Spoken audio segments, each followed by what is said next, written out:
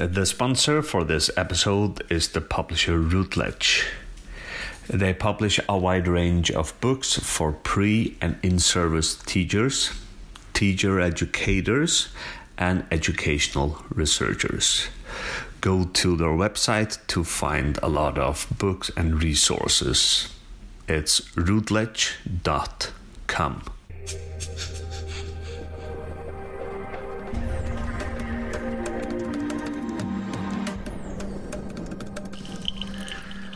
Well, the coffee is brewing here, and I hope that you have an amazing day. Welcome to the podcast, and I hope that you will sit back and relax and enjoy, and that you will listen to this podcast in the series Research in Leadership in Schools, Early Childhood Settings, and Social Care Settings. Enjoy the interview today.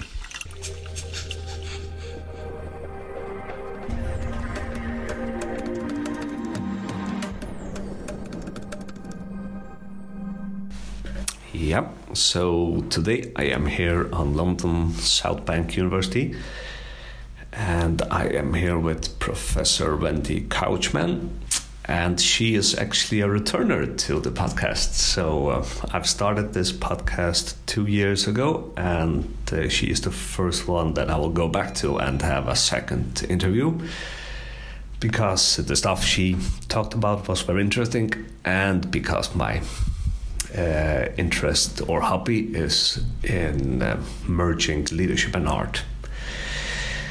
Yeah, so Wendy, if we again turn to our issue of leadership and art. Yes. And you want to focus maybe more on the leadership part. Yes, thank you. So last time I talked quite broadly, and since I listened to that podcast, I've perhaps thought more specifically about the importance of art and leadership.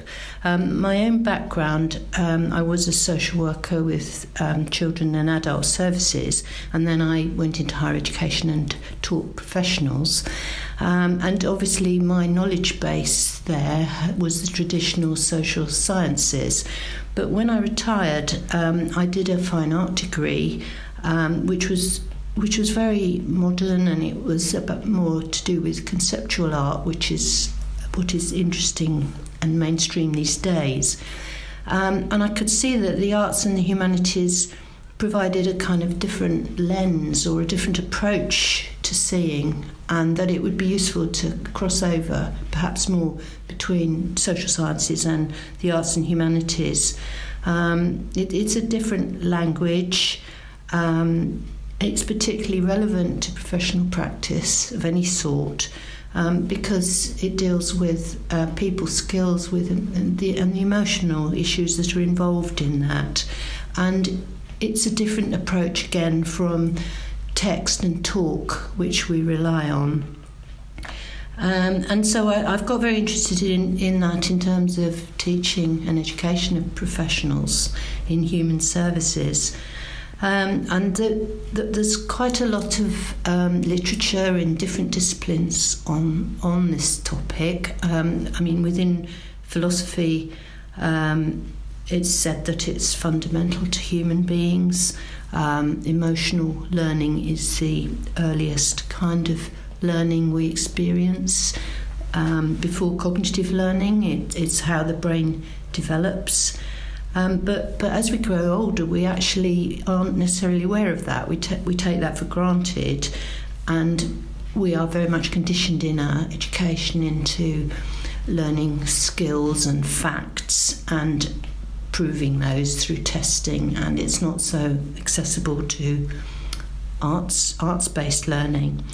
But the power of it, I suppose, the power of the arts it's a way of saying what's difficult to say, or saying the unsayable, or making the invisible visible.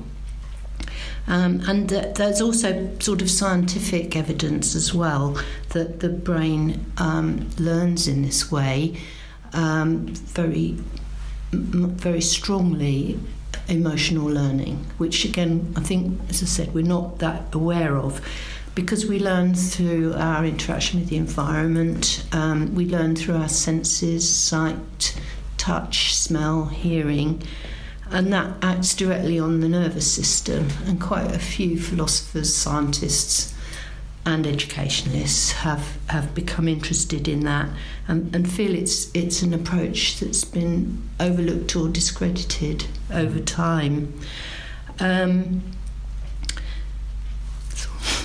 No, that's okay. And so somebody I've been revisiting lately is a philosopher that was around at the time of Karl Marx and people like Weber, but has not had as much recognition. And he's focused very much on the social interaction and how the world works at a more micro level. And he actually does talk about culture and arts and says that in many ways it provides a bridge for communication, that if you have artistic artefacts of any sort, it's a way of communicating via those from one person to another. And it does it in a way by often simplifying, by the artefacts often are a simplification of the important elements of something. And that's true of lots of the arts. When you think of visual arts, obviously the artist has selected key aspects which he wants to communicate to the viewer. Poetry is quite a good example because it's very condensed, and it is condensed in an emotional way as well. It's trying to get senses across. And I think if you look at all of the arts, film, poetry, dance, they all communicate in that way, and they can act as a case study in a way. And a lot of people are getting interested in that as well. And I was reading something recently that maybe rather than creating case studies ourselves, we should look at literature, or even get artists or writers to create these case studies for us, because they have the skills to communicate in this way the emotional issues. So I suppose we know more about art in a therapeutic way. It's used in a lot of professions as a way of helping people and getting them to express themselves. But it's only more recently people are using it to educate professionals and to think about it in terms of leadership as well. And do you think if we talk about training social workers, do you think it's more important to use arts to train managers in social work than kind of ordinary social workers? Okay. Yes, it's important for ordinary social workers because they need to communicate with people's emotional issues. That's the kind of crux of it all. But in time, they will come to be managers. They will become mentors of students, of social workers, and they need to help that person learn. And by using sensory things that are based on emotional learning, then they can help that person address those issues perhaps more effectively. I suppose one of the key things that people have talked about is that we want people to become change agents. We want them to lead in time, whether they're leading individuals or teams or whatever. And that often means challenging very deeply held prejudices and values. And that doesn't happen easily. It doesn't happen with didactic teaching very effectively. People will absorb facts, but they won't necessarily question their beliefs, which may be interfering with the way of dealing with a service or whatever they're doing. And what art can do, because it's going at that deeper level, is to make people think about different, outside of the box, you could say. They're thinking about something in a different way, and for a while that can be quite uncomfortable, and I think you often observe that in professional education, that people actually feel a bit disoriented, and it all seems a bit ambiguous, and they want to pin it down, and they want to get that through that stage, but actually it is quite important it's a paradigm shift, I suppose, that you need to perhaps move beyond that stage of questioning your beliefs and maybe forming new ones. And I think that is what we're looking for in practitioners and leaders. I mean, we want people to be creative in that sense, don't we? We want them to think laterally. And you talk about a lot that art can help us get into the emotional learning mode. Do you think that maybe in leadership we often kind of reject feelings and a more holistic and broad approach to human interactions? Yeah. I mean, I think I said to you before, we live in a culture that's audit based. It's about being risk averse.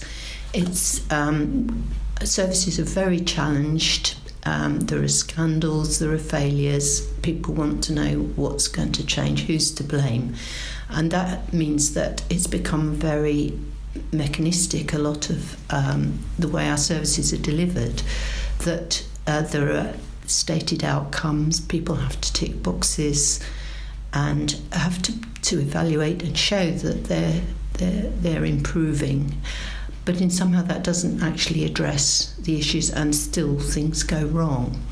So I think what a lot of the literature says now is that we need to bring art, creative approaches using arts or whatever back into the curriculum all the way through schooling and beyond, in order to cultivate that kind of creative thinking, which has often disappeared. It still is, isn't it? I know that you have published some new articles since last time, which is 2 years ago already. Yes. So what are any of the new findings that you have made in your new articles? Well, the two other people I work with and have done publications and projects with before, we thought we should do a systematic review of art-based methods used in professional education. We actually limited it to social work because it was such a big field. We looked at publications that from Western services, basically, really North America, Europe, and Australia, English written ones, and there were about 100 or so, and we narrowed those down to about 20 and looked at those. What we concluded was that we aren't very much further forward in saying how these methods work. They seem to work. People say that it helped the students, but what we said at the end of this was that actually we need some more rigorous evaluation of these studies. And we did come up with some recommendations that were based on what we saw. So very often people had not got a very clear research question. They had tried an arts-based approach, and I think this is probably true of other professions, not just social work. They tried an approach and maybe had then just used the feedback that they got from students to say it seemed like a good thing. So it does need to be kind of properly designed from the outset. There were also, it was difficult to compare because everyone had used something different. There were a lot of drama projects. There was some drawing projects, and they all had value. It's just from a research point of view, you can't say that the evidence is there yet. So I think when people do try these methods, it's a good idea to design it from the outset to see what it is you're trying to prove. So is it your impression that this thing about using arts, in social work training, leadership training is still in the beginning. Yes, and actually, of course, there's quite a lot of resistance too, for all sorts of reasons. One is the one I said, which is that services are very much geared to a more mechanistic, technical approach of ticking boxes. Two is that unfortunately from childhood we've often been divided into those who can do art and those who can't. So if you've grown up thinking that you're not very good at art, you probably won't actually feel very you won't feel very comfortable trying it yourself. So we found that with colleagues, and they said, well, that's fine for you because you knew what you were doing and you were confident. And so I have actually introduced something in some teaching myself, which were people who are practice teachers. They're often managers as well, who have learners in their environments. And so for one day in this module, we have a day called Seeing Art, Doing Art. And the idea is that they get confident in using arts-based methods themselves when they're with students in groups or one-to-one, and helping them develop their learning through reflecting on what they've done. So on this particular day, we go to a museum where they have exhibitions of art that are to do with health and social care, and get their reactions to that. So these are lecturers in some of them healthcare and social work? Some of them are lecturers, some of them work in services and support learners, they're their mentors. So there's a particular exhibition at the British Museum, but a lot of museums do this now, where they have a lifetime exhibit with all the medication that an individual would take during their lifetime and all the certificates they get along the way. And there's one for a man and one for a woman. And of course what it demonstrates is how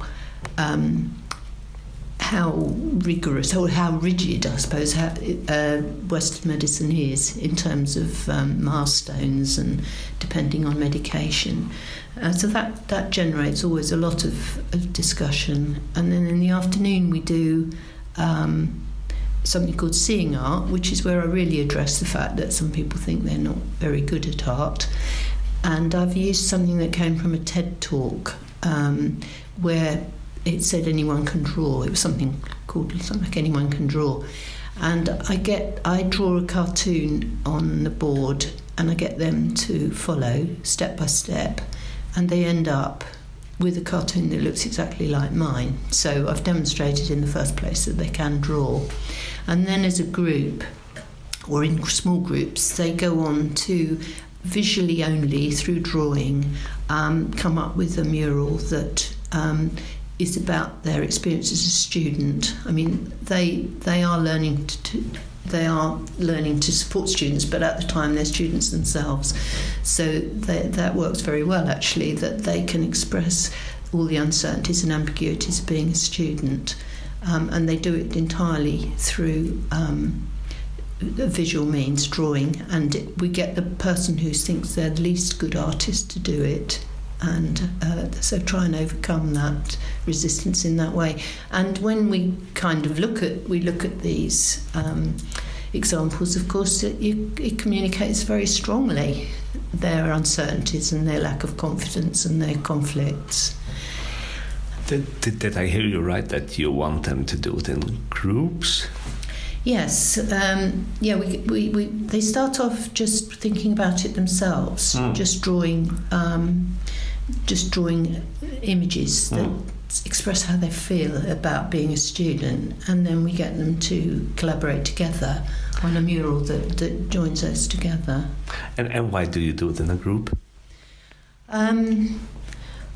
I think it was important to do both because they need to think about it themselves. And then, of course, it's like discussion of any sort. They come to see the common areas, and that, again, is a communication and a sharing that comes through art. They're quite scary, these sessions. I think that's the other thing about why it might be difficult to implement, because I read somewhere, it's in one of the articles we looked at for the systematic review, somebody said it was a bit like being in free fall, because you're used to having lesson plans when you're teaching, or in a meeting or whatever. You're used to having a plan and running through like an agenda, but with something like this you can't predict what's going to happen, so you start it off and you just have to go with it, and that's it works very well, but you have to be quite brave to do it. And also it's a bit like anything in the way of being a teacher or a manager, that you have a sense that you might be being observed doing this, and so if somebody walked past the classroom and you weren't there because you were at the museum looking at the exhibition, or they walked past and everyone was down on the floor drawing a mural on a big piece of paper, would somebody think you weren't doing your job properly? And it's about feeling safe, isn't it? That you feel you should stick to the rules. So I think that's all to do with it's difficult to sometimes convince people that it's worth doing, and so maybe we have to just work together with them more and more, because you get confidence and you're more likely to try it yourself. And could a way to make the students do this a bit kind of dangerous thing? Could it be that the lecturer or teacher will herself or himself kind of step out into it together with them? Yes. Yes. In fact, what it means is you're not standing out the front being in charge, and it's to do with power as well, isn't it?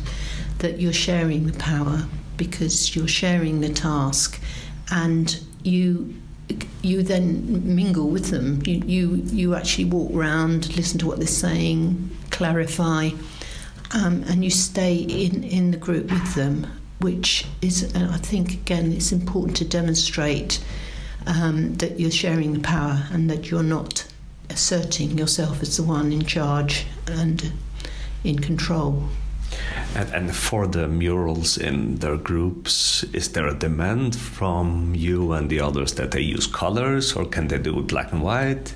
We've tried different things, actually. We have tried.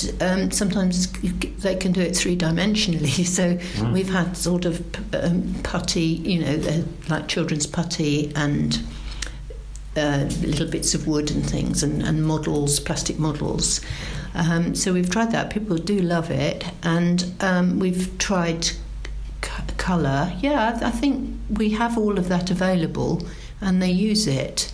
And what's interesting, that the module itself is about all sorts of approaches to supporting learners, but a lot of them use this kind of exercise for their assignment. So in the terms of convincing people who aren't necessarily artists, it does seem to help. Yeah, time is running quickly, Wendy. Shall we maybe return to the theme of merging leadership and art?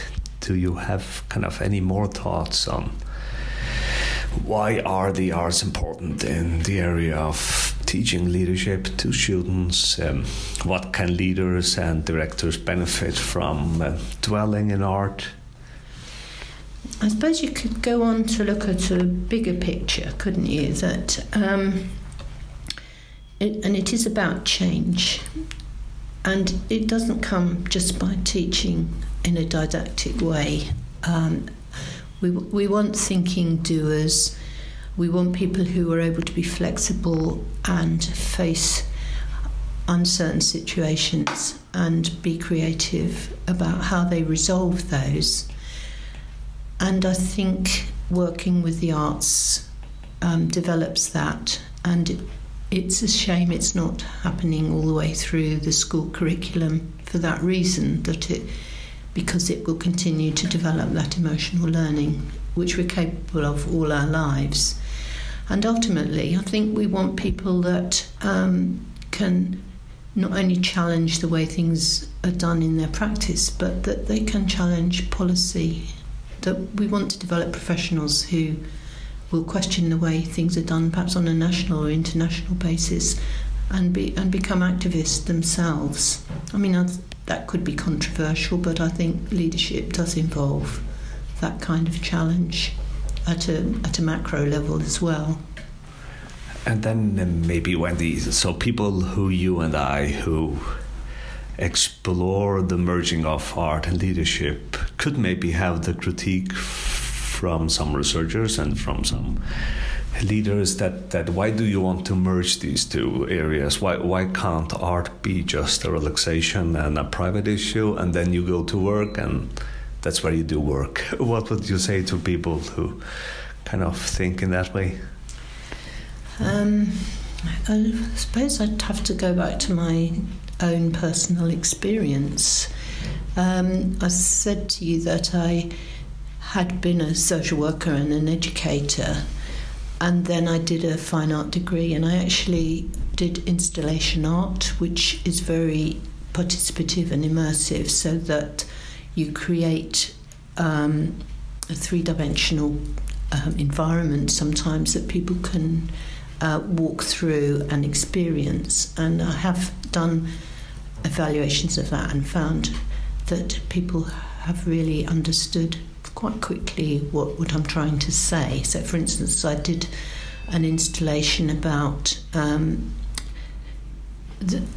dying person and the fact that they were seeking communication and it was being ignored, and that came across in the way I selected items for the installation for people to experience.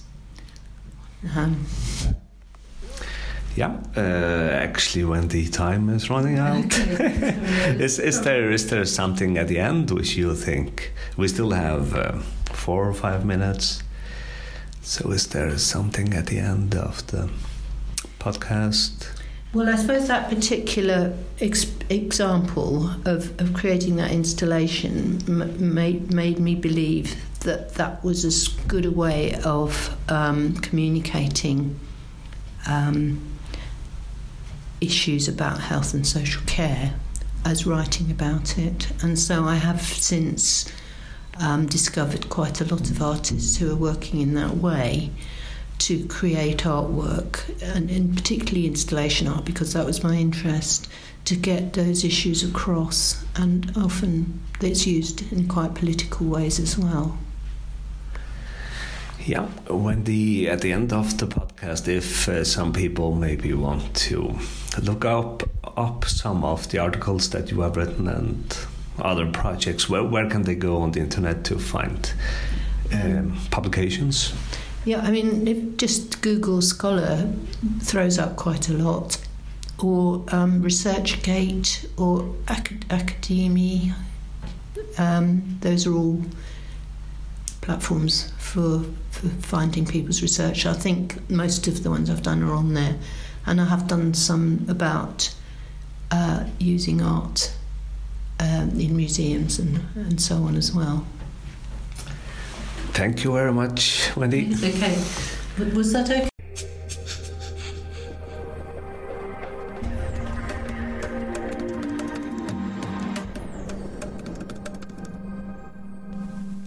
Thank you for listening to the podcast Research in Leadership in Schools, Early Childhood Settings and Social Care Settings.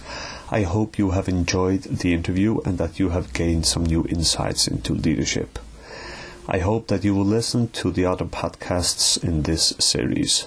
A new podcast is being published on the 1st of every month.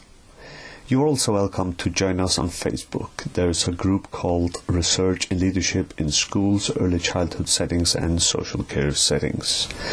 If you just type in the name of the podcast in the search field in Facebook, you will find the group. Once again, thanks for listening and bye-bye.